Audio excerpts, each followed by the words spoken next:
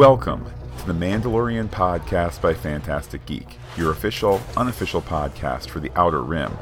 My name is Matt, and joining me in the co-pilot seat is Pete. Hello, the Pete. What up, all my Mandos and my Mandates? The Mandalorian podcast by Phantastic Geek dons our helmets for Chapter 3, The Sin. Pete, hitting some show news here. This episode directed by Deborah Chow. This, the first Star Wars live-action presentation directed by a woman. Deborah Chow, of course, going on to direct all 6 episodes of the Obi-Wan Kenobi series that will be out at some point in the future. And we're going to keep that rolling on next week with Bryce Dallas Howard directing her episode. And Pete, Spice Spies also tell me that might be finally the introduction of Cara Dune to this show, to The Mandalorian. Yes, Cara Dune going to show up next week. Not exactly a spoiler. But yeah, love what Deborah Chow has brought in terms of sensibility to this episode. Can't wait for her Disney Plus Obi-Wan Kenobi series, expected probably later 2020. If I had to put money, early 2021. And Pete, also in show news, there's this merchandising cry. Where can I get my baby not Yoda plushie? My baby not Yoda shirts and such. How soon until all that sweet, sweet merchandising hits those shelves? Noda?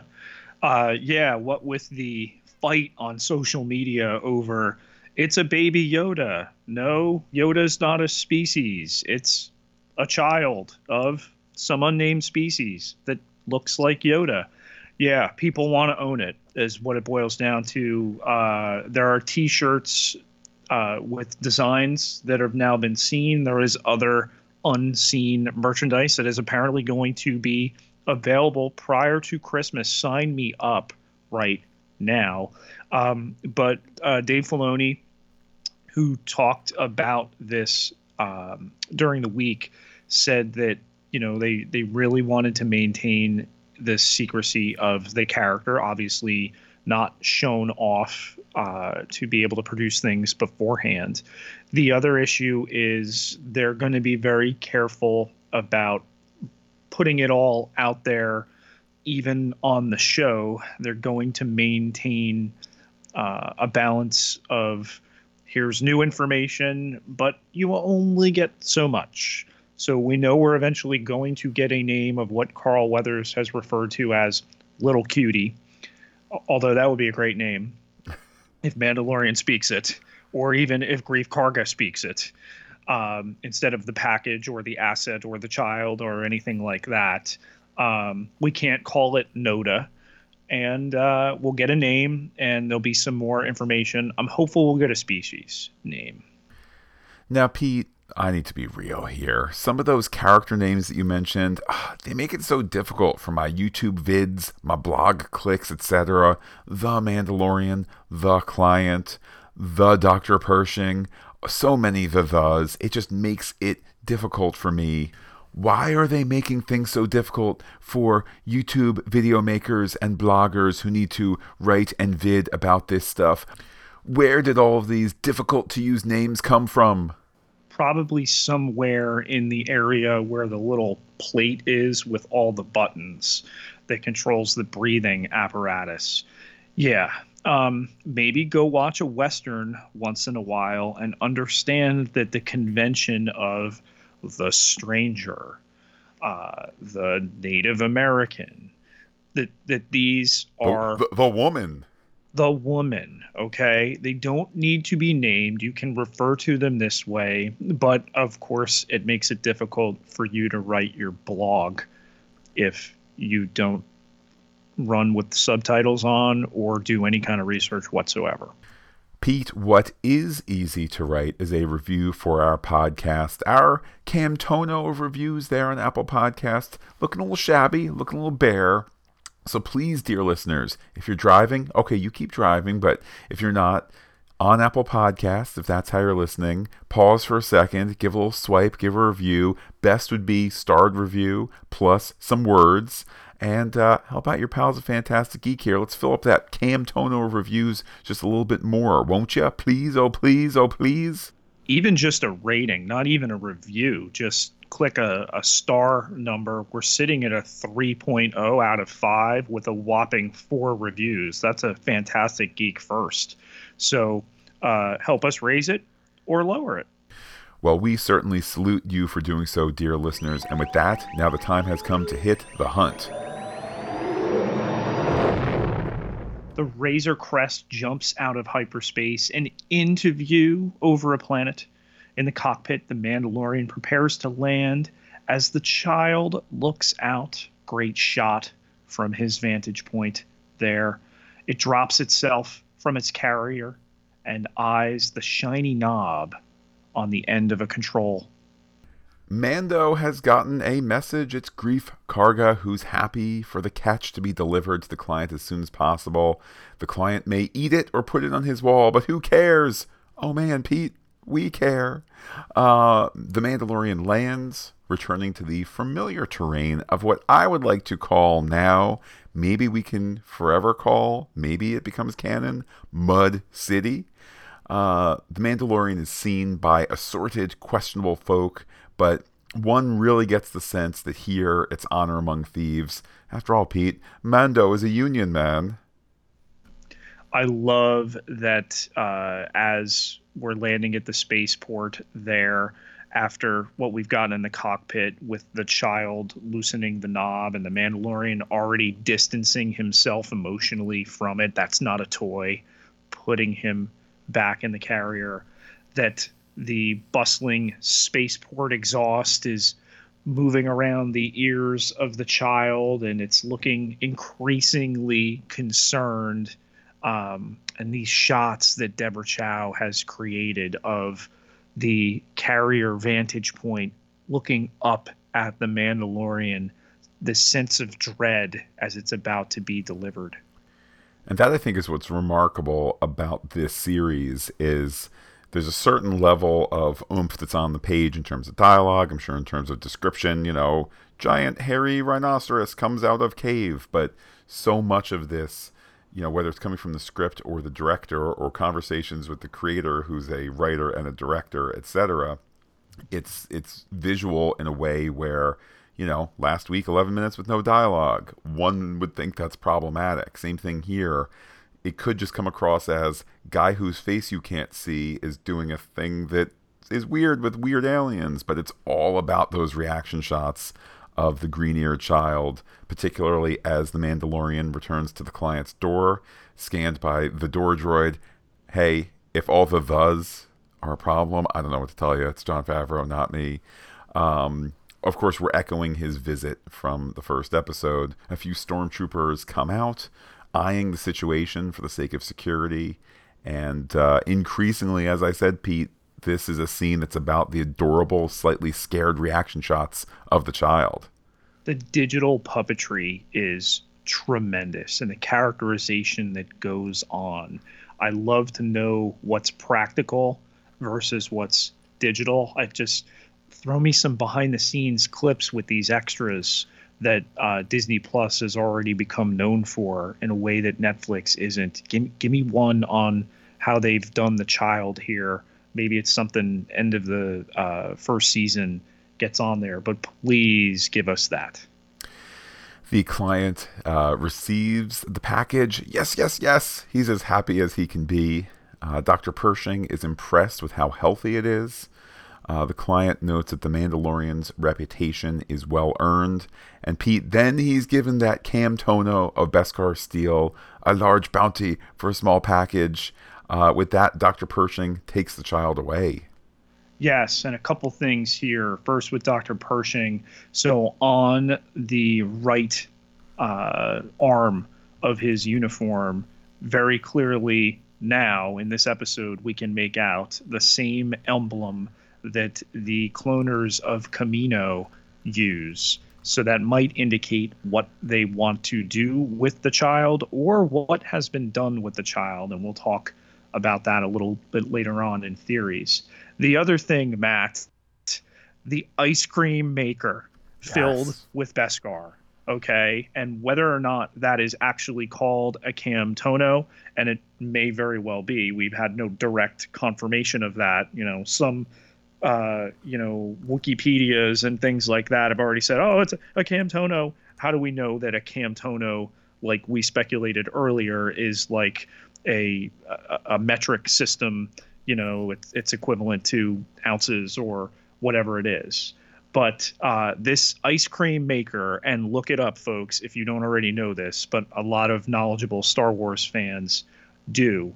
From The Empire Strikes Back, during the Bespin escape scene, there is an orange jumpsuited, mustachioed gentleman who is seen running with what was an ice cream maker in 1979 when they filmed that. They needed a prop. Here's an ice cream maker. You run with that. He has had his own action figure made, which I proudly own officially. And the character's name is Wilro Hood. And now to have this device being the thing that is holding the Beskar armor, apparently can maybe store spice as well, is just a wonderful use of dipping back into lore. Yeah, I think that first of all, you are the Star Wars Jedi Master, I but the student. Nonetheless, I was able to immediately pause it and say, "That's an ice cream maker. They're doing a thing. Back to the thing." To see Will it we in get action. a Cam Tono of ice cream later on this series? Well, I'm reminded of the first Zahn book. Is that Heir to the Empire? Yes. Where there's reference. It's either Lando or Luke. I think it's Luke. He's looking out at some site, relaxing, and he's having this weird drink from a far-off land called hot chocolate. And I remember 12-year-old, 13-year-old me being like, "Oh, that's lame." However, that doesn't mean objectively it's lame. Maybe for some people, okay, hot chocolate now has this new Jedonic meaning, if that's a word. So maybe it'll be like, turns out when you put a Cam Tono into your carbonite freezer, you can make ice cream. Who knows? Pete, maybe all of Star Wars exists as a prequel for dessert treats. It's possible. It's at this point in the conversation, once the child has been taken out of the room, that uncharacteristically, as the client notes, the Mandalorian asks what they're going to do with it. This is against the code, which is repeatedly referenced in this episode, that you apparently forget things. More stormtroopers have entered, so the tension increases. And, finding a Mandalorian, however, is harder to do than find this steel. So our business is now concluded. Then we get the title card. Then we get Chapter 3, The Sin, and, expert editing here, because I think it would have been obvious enough. Oh, if you did it at the top, okay, he's returning this baby to the bad guys. But the sin is now complete. Now that the job is complete, we see. Or is the sin betraying the code? I think there's that double entendre.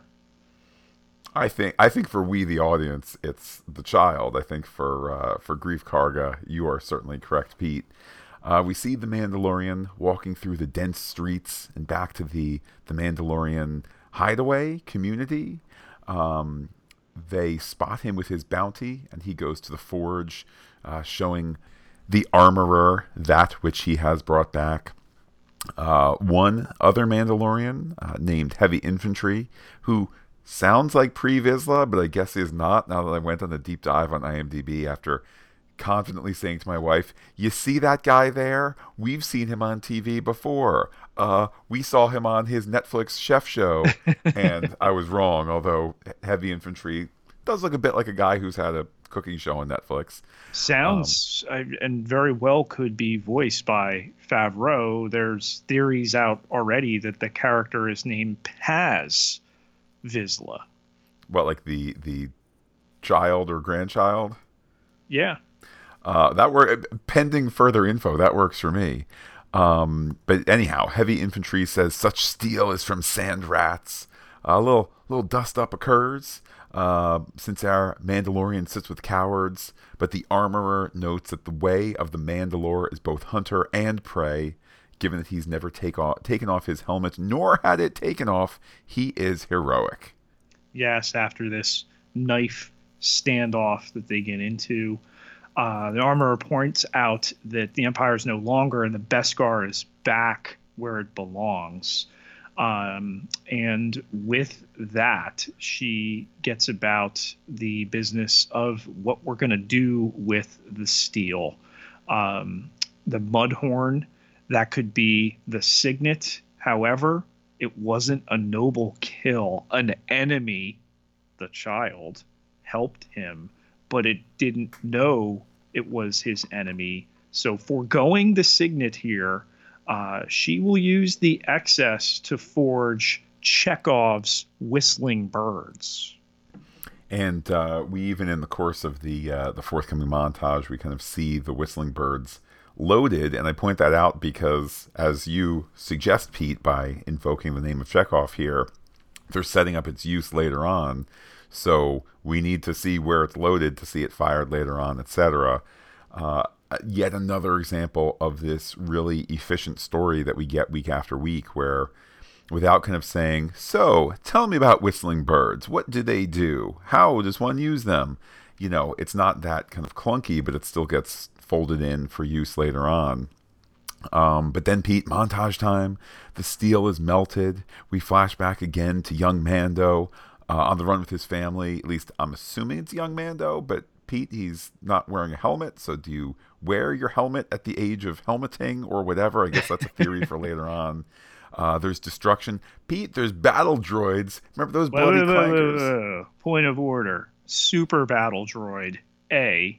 There's also a Confederacy of Independent Systems separatist droid gunship viewed overhead. So squaring this very much in the Clone Wars era, when this child, who we'll talk about is either Mandalorian by birth or not and taken into that culture, is hidden by the parents as the steel is continued to be shaped and readied, opens the hidey hole there where the parents have placed him after a thud, and then great use of editing as the cast is broken. The super battle droid drawing down on him shifts us back into the present on the newly forged chest plate. And we end up at the Mud City bar where Greef Karga is telling another bounty hunter to take a hike. By the way, Pete, that other bounty hunter, thereby symbolizing all the other bounty hunters who have not done a good job. And we see that bounty hunter later when the fobs start lighting up again. So it's not just Greef Karga doing something anecdotal that leads to the Mandalorian. It's story set up for later, but then in walks the shiny Mandalorian, stopping everyone. Pete, if they had records, there would be a scratch. Some great Carl Weathers here. Mando, haha, all of them hate you. All of them had tracking fobs, but none of them got the job done. They still have tracking fobs, story set up for later. But Pete, Greef Karga is not jealous. He celebrates the success. He's got some slabs of Beskar too. Oh my goodness, Pete, it's Chekhov's slab of Beskar, a.k.a., having the proverbial metal coin or wadded up bunch of money or anything that stops a bullet later on. Yeah, it's just great story seeding. Telling the dust breather to get out of there. He doesn't. Mando walks by one particular alien, Matt, that might be a super deep cut reference.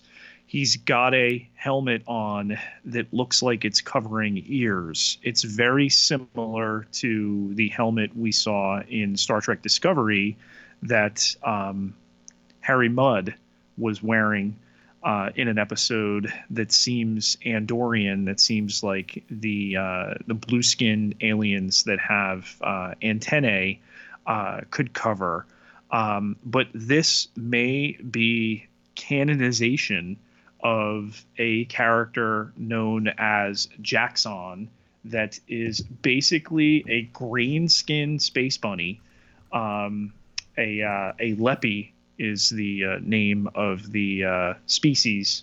And while this is not Jaxxon name checked or anything like that, that we see him in the cantina, that we see him later in the showdown with all the other bounty hunters, he gets shot. Expanding, but at the same time staying within the races and the species that Star Wars has always had.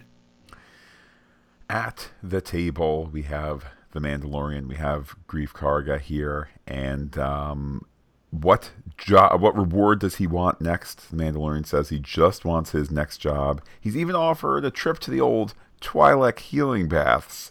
Pete, wink, wink, nudge, nudge. We all know what that means. Don't need to dig any deeper here. But just give him his next job. The next job is going to be a bail jumper on Karnak. Good location because he wants to get as far away as possible. Pete, he's running from his guilt. He is. This bounty hunting puck that he chooses the furthest away. A calamari nobleman's bail skipping son, Matt. Calamari, Karnak. Is this setting up a really great Mandalorian Watchmen crossover? Well, I mean, Pete, watching the Imagineering documentary on Disney Plus, and it's like, hey, what if we did a Star Wars ride? Which begins tugging at a thread that, X number of years later, 20 years later, is let's just buy all of Star Wars. Who knows, Pete? One day, DC, Marvel, Star Trek, Disney Animated, Camtono independent stories that you wrote on your blog, they could all be under the steely umbrella of the mouse. So who knows? And with this, Mandalorian gets up to leave, but again, there's that guilt. What are they going to do with it? The kid. Well, Greef didn't ask because it's against the code. They work for the Empire, Mandalorian points out.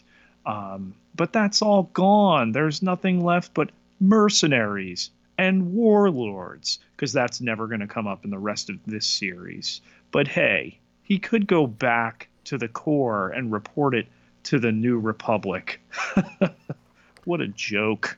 Tisk tisk. Who would do that, Pete? This isn't the podcast of the core. It's the podcast of the Outer Rim here. Back to the Razor Crest. Mando powers up the ship, reaching for a particular knob. Pete, that's the one that the Green Air Child had fiddled with. He ultimately reaches again and powers down. He returns to the streets. He sees the baby carrier in a space dumpster. Pete, space dumpsters are the most emotionally crushing place to put a baby character. Baby carrier. Broke me.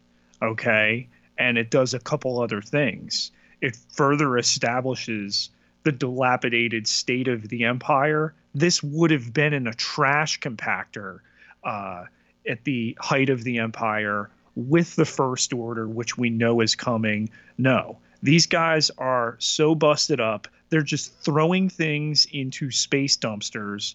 But whoever put this on a page and then filmed it the way they did, congratulations on breaking all of our hearts. Jon Favreau is the former, Deborah Chow is the latter. But the Mandalorian heads up to a rooftop. He's using his scope and his little listening button on his helmet to spy on the client's building. The client wants something extracted quickly. Pershing says that, this reminder that they wanted the child returned alive, this continuing a thread of evil, crazy Dr. Pershing actually being concerned about the child, and we'll see more of that in a little bit. Well, Dr. Pershing refers to a third person not in this conversation. He has explicitly ordered them to bring it back alive. Oh no, Pete, if that then becomes the man, that'll be way too many thes for me to blog and vids about. Harumph. Why Star Wars? Yes. So what winds up happening, since the client can no longer guarantee Dr. Pershing's safety, the Mandalorian knocks on the front door, breaks off the droid doorbell. Of course, stormtroopers come out to check the perimeter, but around back he places a beeping charge and blows open a hole. And then count with me, Matt, and count along, listener, as the Mandalorian lays absolute waste to every single stormtrooper, all 14 in the place. Wow, that is. I must admit, Pete, my notes say three. It takes out three along the way, then another and another. And at a certain point, I stopped counting. You did not. There's your space western right there. Pete, somebody who he's ready to blow away is Dr. Pershing as well. But the doctor pleads for mercy to be shown to the child. To him. The child is male from the doctor here. I think in a pretty good position to give us gender. Pershing also cowers in fear, saying that he just wanted to protect the child. So some complexity certainly there. The Mandalorian takes the child and starts to make his way out, hiding from the stormtroopers before walloping them. One gets blasted with the flamethrower. Look away, green-haired child, look away. But ultimately, Pete, I guess it's curtains for our hero. He's surrounded by the 4 stormtroopers, puts the child down before... Wait, Pete, what was that in the earlier scene? Do you hear the whistling of the birds? So fun payoff there as they are taken out. Then we cut back to the bar where the tracking fob held by every bounty hunter starts to beep and beep. The asset clearly on the move. Greef Karga looks at his, and immediately you know what it means. You know he knows what it means. Again, you could have him say, "Mando, what have you done?" You could have him say to somebody next to him, "I can't believe it's moving. What has the Mandalorian done?" Instead, you say, "Hey, Carl Weathers, here's some words. This is how this guy feels. Make feels with your face. Hey, Deborah Chow, record it in the best possible way. That's how we're going to tell the story here. Because I'm Jon Favreau. Let's make it happen, everybody." In the alley, Mandalorian is suddenly followed by what I refer to as fobsters. Wow, that's pretty good. Yes, picking up one fobster, then another and another. Quickly surrounded, Karga steps out, bearing his hip blaster. Not drawing on Mando, but just saying, "Hey, got the gun ready to draw." Classic Western motif here. He's told that he should put the child in the speeder. And then, Pete, why trust Karga? Because he's his only hope. I see what they did there. Yes, and as he heads over to the droid-drawn speeder here, you can't trust that. He doesn't trust droids. The Mandalorian doesn't.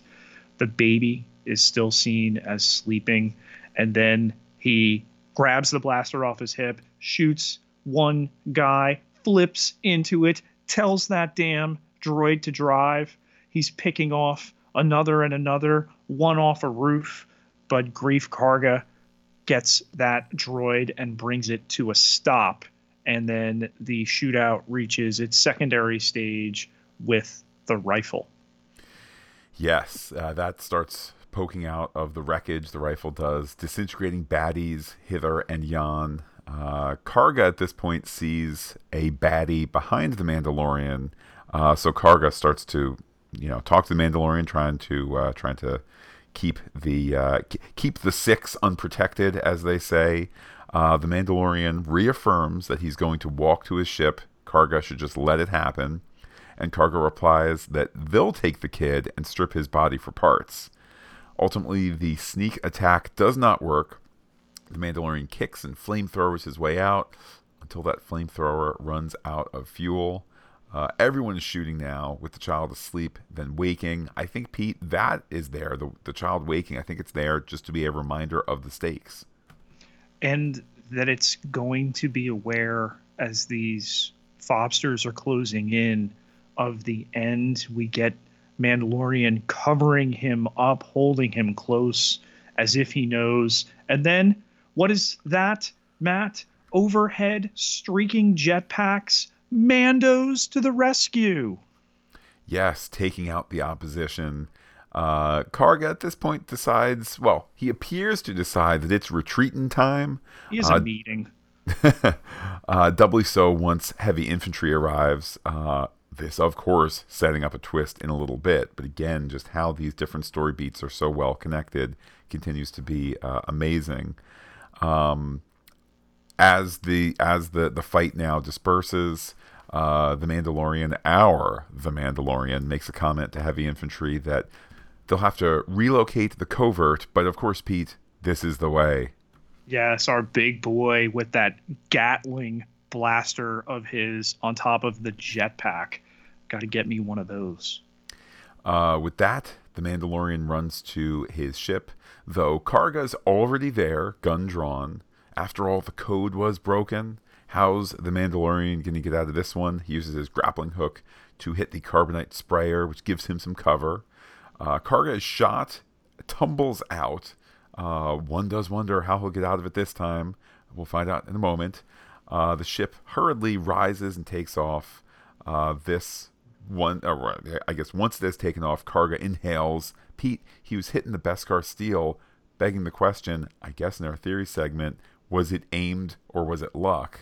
But in the skies, Mandalorian slowly taking off. Heavy infantry pulls on up with his jetpack and salutes. So glad he didn't do the Rocketeer salute, then accidentally hit the button and fall out of the sky. Heavy infantry is better for that.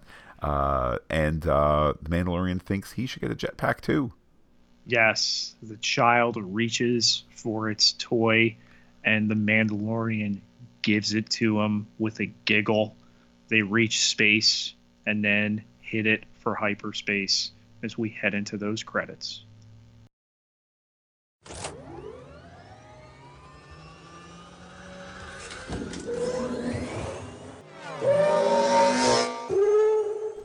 Let's chase down some theories. So, Pete, with the client who, I don't know what my expectations are. Will we see him again? Is this it for Werner Herzog this season? But what's your take?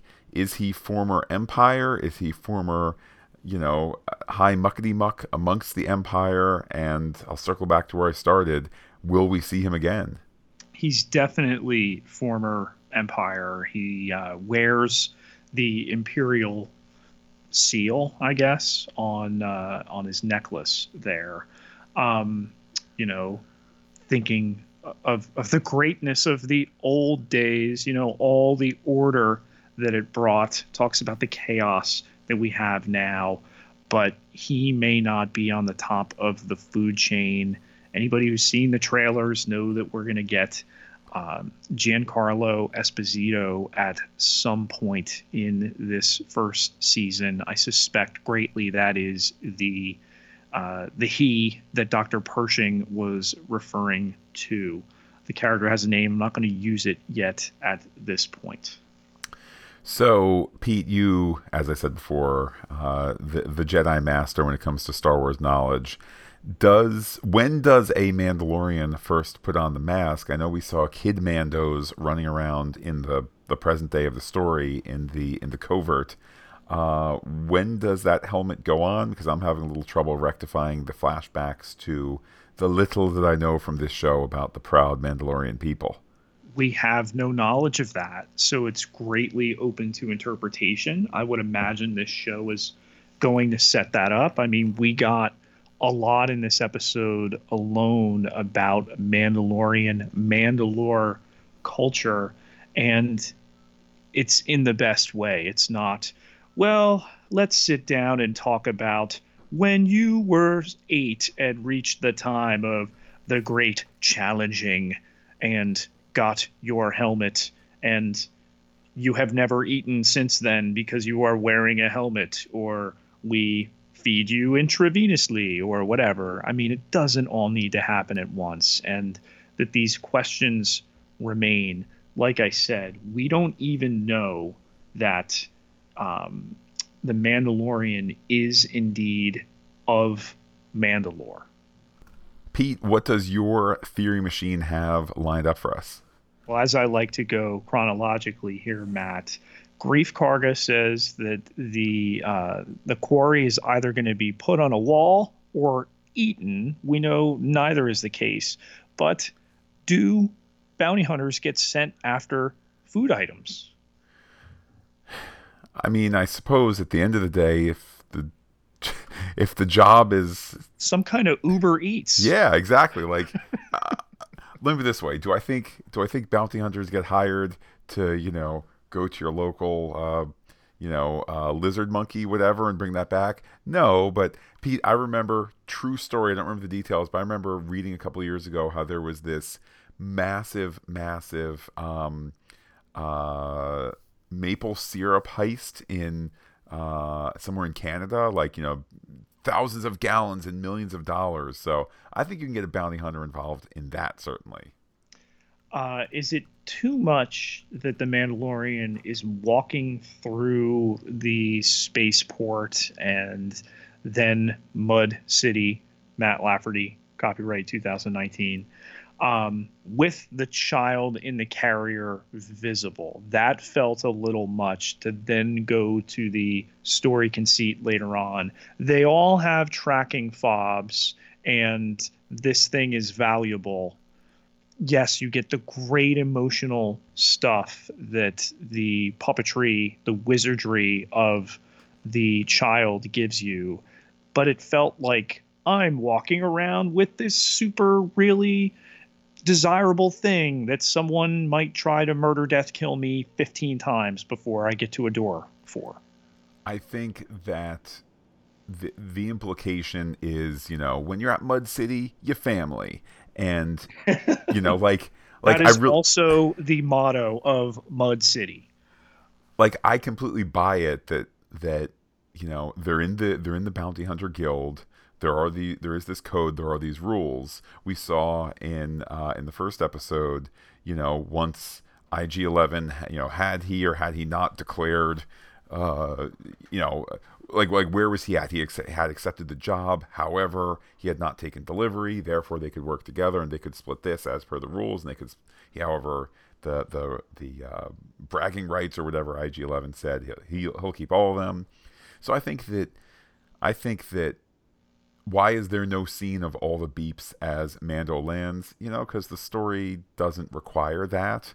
However, I think that's probably a pretty common occurrence. Or if you want to say, how about this way, Pete? Just geographically, let's say this: that in between the spaceport and the bar is the client's HQ. So maybe those beepers weren't set off at that point. Um, if there's going to be a major complaint on somebody's YouTube vids or blogs over the lack of fob beeping when he landed, okay, at the end of the day, that did not suit the needs of the story, but I think it still is internally consistent that when you're at Mud City, you don't steal from each other.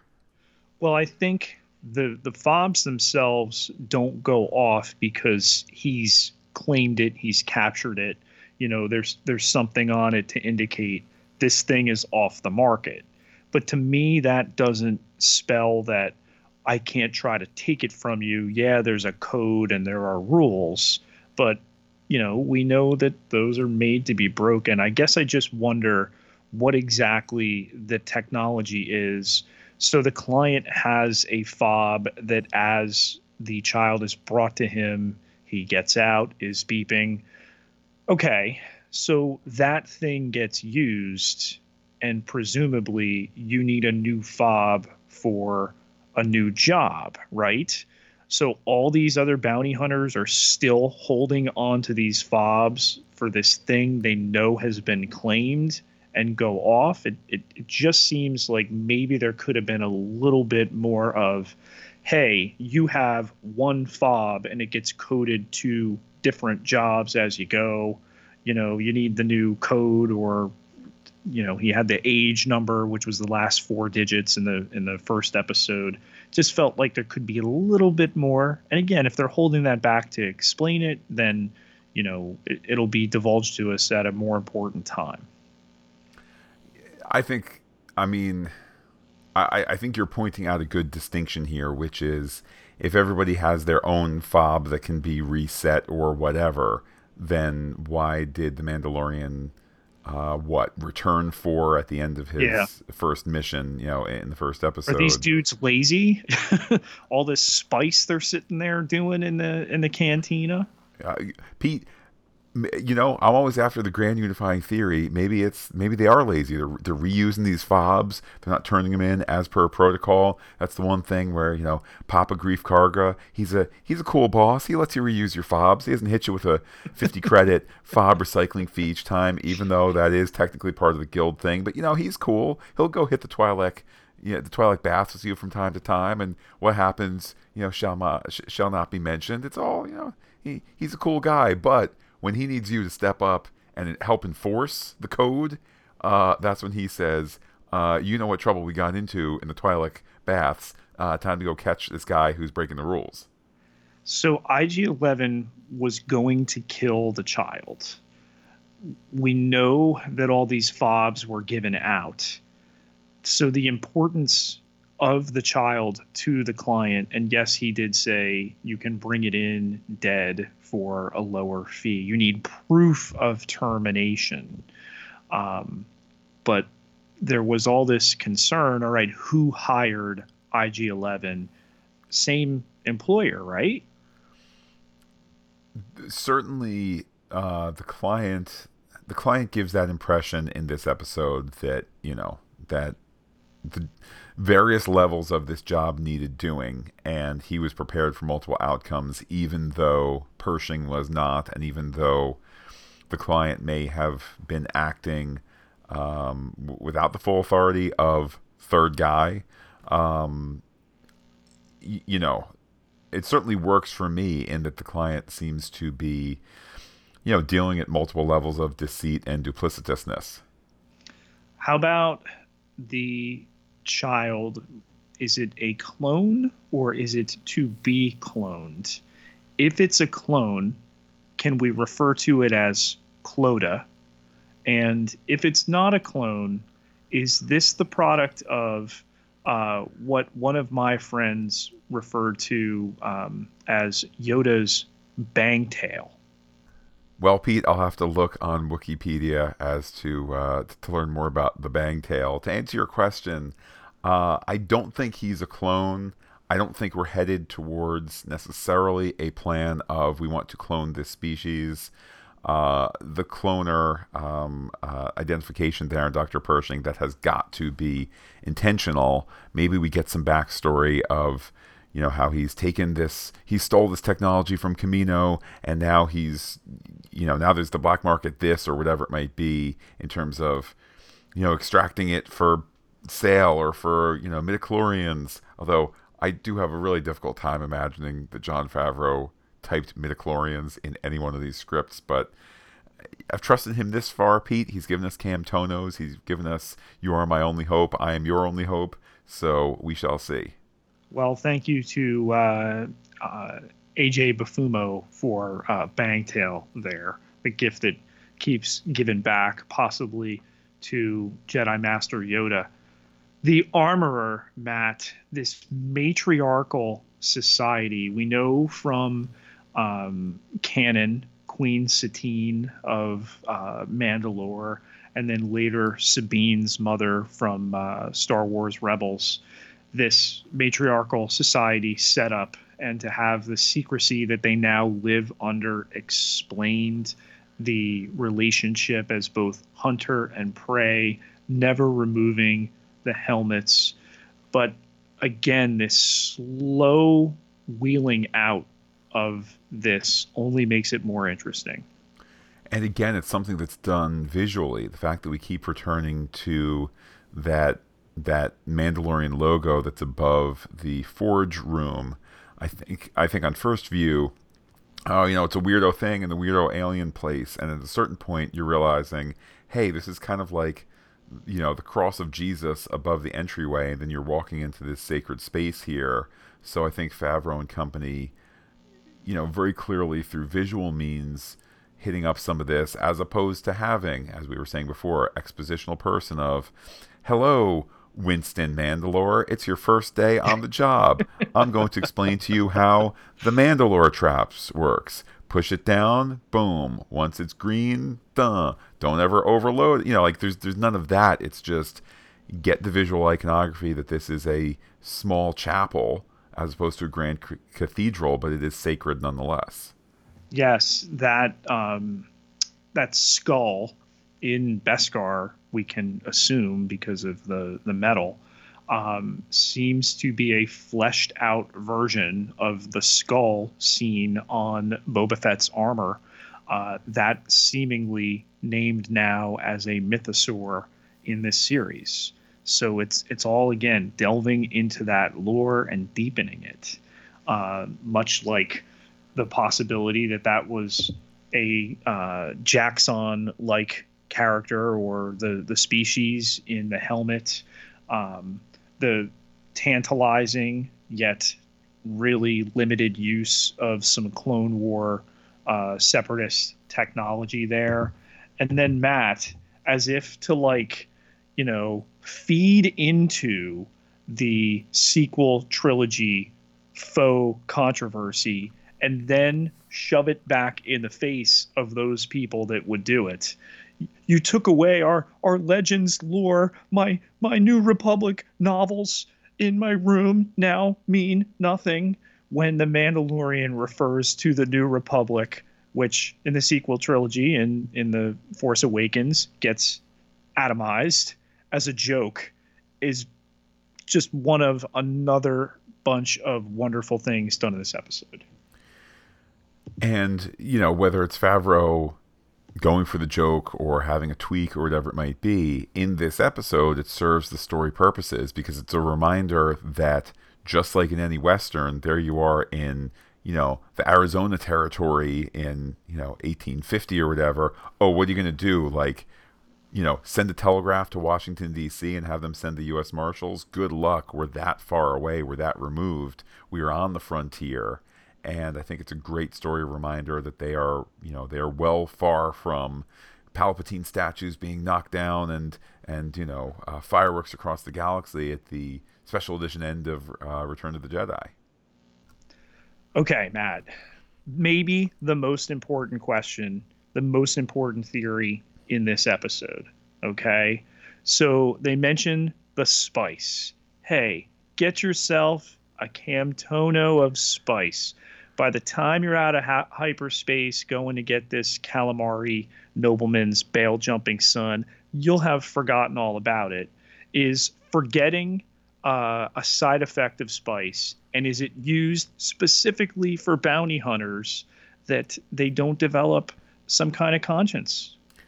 I'm going to say no, it is not used for bounty hunters exclusively. Also, Pete, first 2 times I saw this episode, my take was that you do the spice, you do get high enough to have actual memory loss. But just kind of in our discussion, in reflecting on the episode, I think that it was more of the ilk of had a bad week, step by the cantina, do some shots of tequila, have beers from 6 o'clock till they close the place down. Metaphorically, forget your troubles, put them behind you, move on from them, having a little bit of a wild time at the bar, or in this case at the Spice Camtono. So I'm going to go in the camp of spice does not in fact cause memory loss. However, it certainly can have some other effects like space popcorn lung, etc. Definitely get the munchies for the old monkey lizard on the Barbie there. This necessary material to be extracted from the child. Part, again, of some kind of cloning situation. Midichlorians, please don't let it be that. Or did they just want to know how it ticks? I think it's going to be some sort of third or fourth option. I don't know whether I should be counting extracting something in general with extracting the midichlorians, but I think that we're not going to have this backward look of cloning, of Force stuff, and things of that sort. However, I am kind of, as easy as it is to throw rocks at the the prequel trilogy, I do like this notion that developed kind of after the fact, because obviously the main trilogy made with a certain level of technology, then you have more, you do the prequels and whatnot.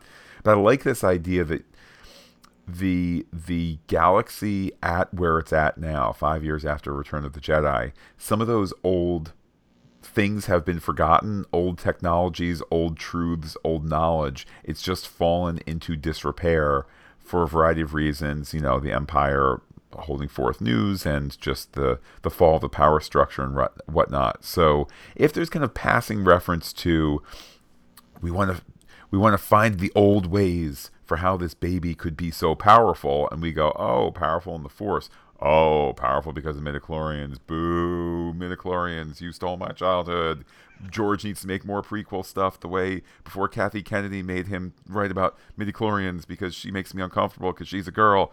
I digress, Pete. But if we have a little nod towards not naming it midichlorians, not naming it the Force, not naming cloning, but using all of those things, that could be not just fun, because yay, geek stuff, but I think that would fit into the decayed, post-Empire world that we're seeing. World in a general sense, These clowns that Kathleen Kennedy makes uncomfortable that are watching the Mandalorian episode directed by a woman, the next one directed by a woman, produced by a woman. They are just so amusing. I just want to be clear, though, Matt, you said the midichlorians ruining childhoods. That was an intentional faux pas, by the way. No. I gotta wonder: do the midichlorians themselves? Is that a side effect of the Force prescience that they ruin childhoods, or the people who wrote midichlorians, George Lucas, ruining childhoods? I think at the end of the day, the answer is it's just a space show where people have swords and guns, and occasionally refer to Joseph Campbell and the Hero with 1,000 Faces and all that. What about the child's gender? Is it definitively a him, as Dr. Pershing brings up? I know that in the first episode, my ears picked up the careful use of the gender-neutral they. Yes. You want to then tell... let me put it this way, Pete. I don't do much of a gender reading that now he's been named as male. I think that, I eagerly await the presence of Cara Dune for a variety of reasons, including, boy, there's a lot of dudes in this show, and maybe we can mix that up a little bit. I don't think that that's some sort of built-in gender bias. I think that maybe when you get Jon Favreau and Dave Filoni together, maybe their default is... Star Wars dudes writing Star Wars dudes doing Star Wars dude stuff. And, Pete, maybe that speaks to, hey, if season 2, it's like, look, Bryce Dallas Howard is back directing, and, Deborah Chow has a producer credit because she's also off doing, Kenobi.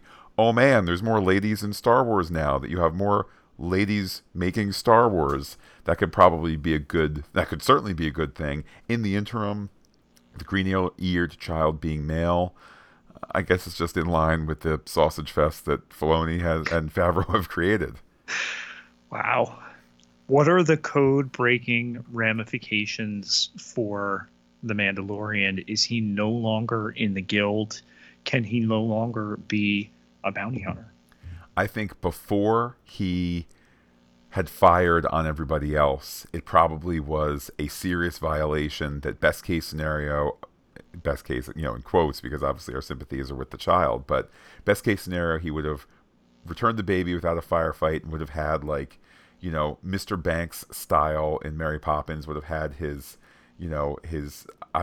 bounty hunter card ripped into pieces in front of him, and I know nobody's going to take off his mask, but he would have had his top hat taken off and a hole punched through it and kind of dismissed in disgrace, maybe with, and 5 years later, we'll let him come back and do some low-level jobs and work his way back in. But I think as soon as he drew on his brothers and sisters in the guild, that was it. Your only shot is to be shot, to be caught. And now, Pete, he's forever on the run, both hunter and prey. Speaking of being on the run, but before I get to that, the shot that you mentioned. On second viewing, you can definitely hear when the Mandalorian fires on Greef Karga, it hitting the Beskar steel, because he survives. Was that intentional? And then being hunter and prey, having to move the covert to relocate it. I think that the show, particularly this show about Star Wars, it would be best served not going back and saying, yes, I knew that was there. I shot you there because I shot first, but I did so in an ethical way. If they never answered this question, it's a great question to not answer. It was hidden in plain sight. Greef Karga did the, I haven't got some too in my pocket. He ends up getting shot in the pocket. It's part of his chest mass. That's a logical place to shoot the gun. Pete, this was an episode where we saw the Mandalorian kill 14 stormtroopers, a bunch of bounty hunters, and we still like him because he's nice to the kid. So I'm okay staying in that gray area of good man dealing with the wild violence of the West, and can shoot bad guys, good guy. He can shoot bad guys but won't kill good guys. That kind of thing. He's a man unto himself, clearly having left his team behind. Never Left Behind, Matt, is Fantastic Geek thanks to our Camtono of contributors to patreon.com/Fantastic Geek.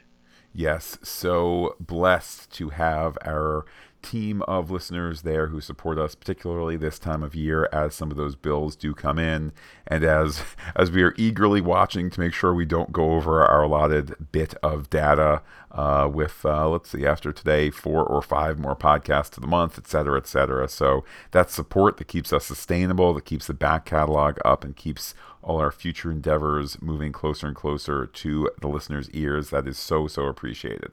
This being our Fantastic Geek record-tying 159th podcast episode of 2019. The next one is going to set a record in our 6 years of existence, so could not do it without all our contributors. All it takes is $1 to get you in that door, a quarter a week, and you get all sorts of exclusive privileges courtesy the Beskar Steel of our spine of supporters. All right, extend that antenna. Pete, our poll for this week's episode of The Mandalorian, the poll put onto Twitter, some of the strongest numbers we've seen yet, Pete. 1 star, beep, beep, beep, 0%. 2 stars, cowering doctor, 0%. 3 stars, the code, 13%. And then 4 stars, salute, 87%. Pete, we run these polls for many of the shows that we podcast. I don't know that we've ever gotten as high as 87% before. That's really, really strong. And again, in line with the positive reactions that this Disney Plus series has received. A quad tono of tweets here. LMD Mary, that of course is Mary Kirk at Geek Kirk, says of the episode, "It is the way." Our pal JJ NATO, going by the Twitter name, well, that's his Twitter handle, but going by the display name Star Piece. Pete, we all want Star Piece. He says, "Ending is the best Star Wars anything that didn't have the Falcon in it." Wow. James, that's at Big Killin, says, "It just keeps getting better. Was the blaster bolt on Carl Weathers well placed or luck? Will we see him in armor too?" Ooh, Pete, get ready to answer that. "The subtlety of the vibro blades was awesome. Explains that instant kill from last week." So first of all, Pete, great catch that the knife is more than a knife. Yeah. It's a vibro blade. Yeah, it was great. And then, they pause and give you a little bit of the movement on it. Really well done. And Pete, will we see Carl Weathers in in armor? Well, he'd need a Mandalorian armorer to make it for him. The covert is relocating. No, I think he's going to put one of each of the strips of Beskar in his breast pockets and just hope that he repeatedly gets shot there. Pete, last tweet from Andre Yeager, that's at Dr. Polo 1983. "That is the way. Nuff said. Best episode to date." I don't know. I have a very soft spot for the previous episode with the child in the wilderness and the Jawa stuff. I mean, this is an excellent episode, but I just don't know if we've matched the Mandalorian, scaling a sand crawler and then getting shot off it just yet. Well, Pete, let's now open our HoloNet to Fred in the Netherlands. Hello, Matt and Pete and all listeners to Fantastic Geek. This is Fred from the Netherlands with some feedback for The Mandalorian Season 1, Episode 3. Just shortly want to come back to last week's podcast. You were talking about that you were wondering, Pete, that I didn't get that The Mandalorian was on Disney+. And on the concept of not knowing there was a show, which I'm stunned to hear, Fred's pretty plugged in. Well, actually, Matt's answer is the right answer. Pete, I think that just speaks to the wide breadth of stuff that Fred enjoys, the pop culture that he enjoys, not just some of the stuff that we podcast as well. I know he's a big Wynonna Earp fan and things like that. Funny story of just last week. I was cycling from work to home, and at the bus stop there was a big poster about Disney Plus with a big Chewbacca poster on it. So, how could I have missed this? Well, as said, just living under a rock and being too much busy with just other stuff. And don't forget, in the Netherlands, Netflix has a big monopoly actually. You can get HBO here or Amazon Prime, but now with Disney Plus, I really wonder what's going to happen because Disney took his content from Netflix. So now perhaps, well, monopoly is a big word, but the monopoly of Netflix will decrease, I think. That's also the reason why I didn't look at Disney Plus at all. I thought, why look there? Cartoons, whatever. I have Netflix and there I have everything. Because of that, I just didn't pay attention to Disney Plus. About this episode, I think it was as nice as the previous one. Very nice cinematography, very nice special effects, especially the Mandalorian group fight. But if you consider the story, it's only a very limited story in the sense of it's the delivery of the child, getting remorse or something like that, and getting the child back. And that's the summary of the episode. It doesn't bother me so far, but I think the story should go forward faster from now on. I was surprised by that the other Mandalorians did help our Mandalorian, because if you saw what happened at the, blacksmith before, that they threatened him and fought with him, I didn't see that coming. But it seems they are a tight group somehow. Strange was, of course, the discussion about that we get less and less Mandalorian, that the group is getting smaller and smaller, and then they start to fight with each other. That doesn't make the group larger. Okay, that was all for this time. Greetings, all the best from the Netherlands.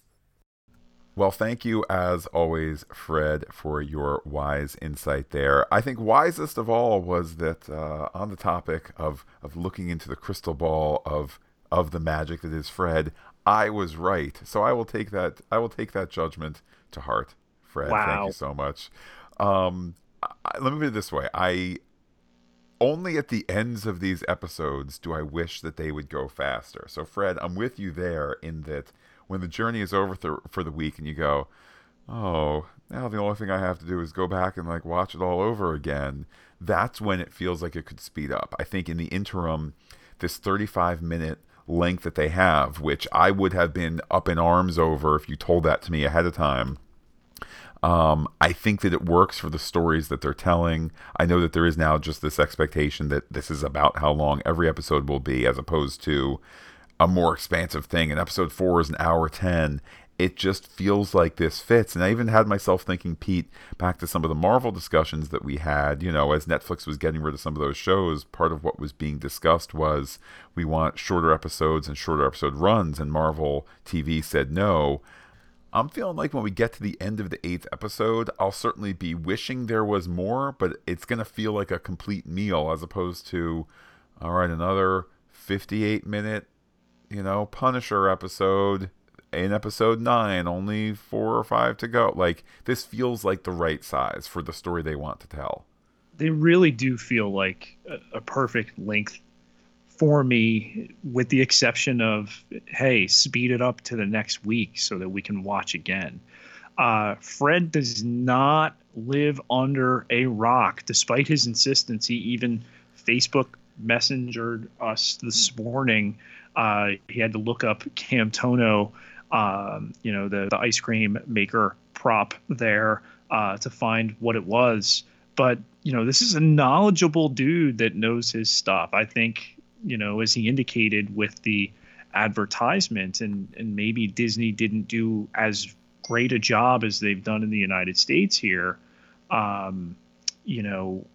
advertising just the breadth of content that they would. He also does remind us that there's the streaming situation in the United States in terms of all this competition, and in this country, there are the different sides which are competing. Some of those companies are then brothers and sisters in arms in other countries where the fight has yet to begin. I think of some of the more recent Star Trek stuff where CBS partnered with Netflix for Discovery.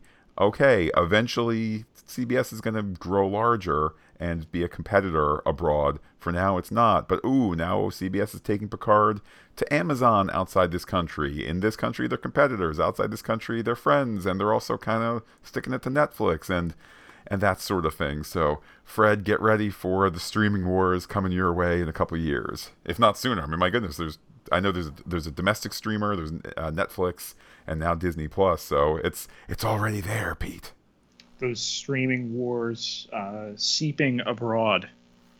Pete, how can people be in touch with you to talk The Mandalorian, which TikTok is now, only 6.5 days away until the next episode? You can find me on Twitter at Peter, Pieterj Ketelaar, Ketelaar 10,857 followers. Can't be wrong. And while I am personally on Twitter as Looking Back Lost, do be in touch with the podcast. Comment on FantasticGeek.com. Check us out on Twitter, Instagram, Gmail, where we are Fantastic Geek as well. But wait, Pete, there's more. Facebook.com/FantasticGeek with the PH, all one word, like it today.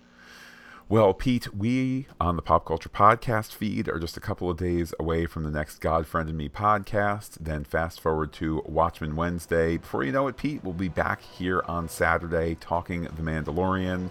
So certainly that, let alone more Star Wars ahead for the rest of this month and into next month. With that, I will say adios to all our listeners and give you the final word. This is the way.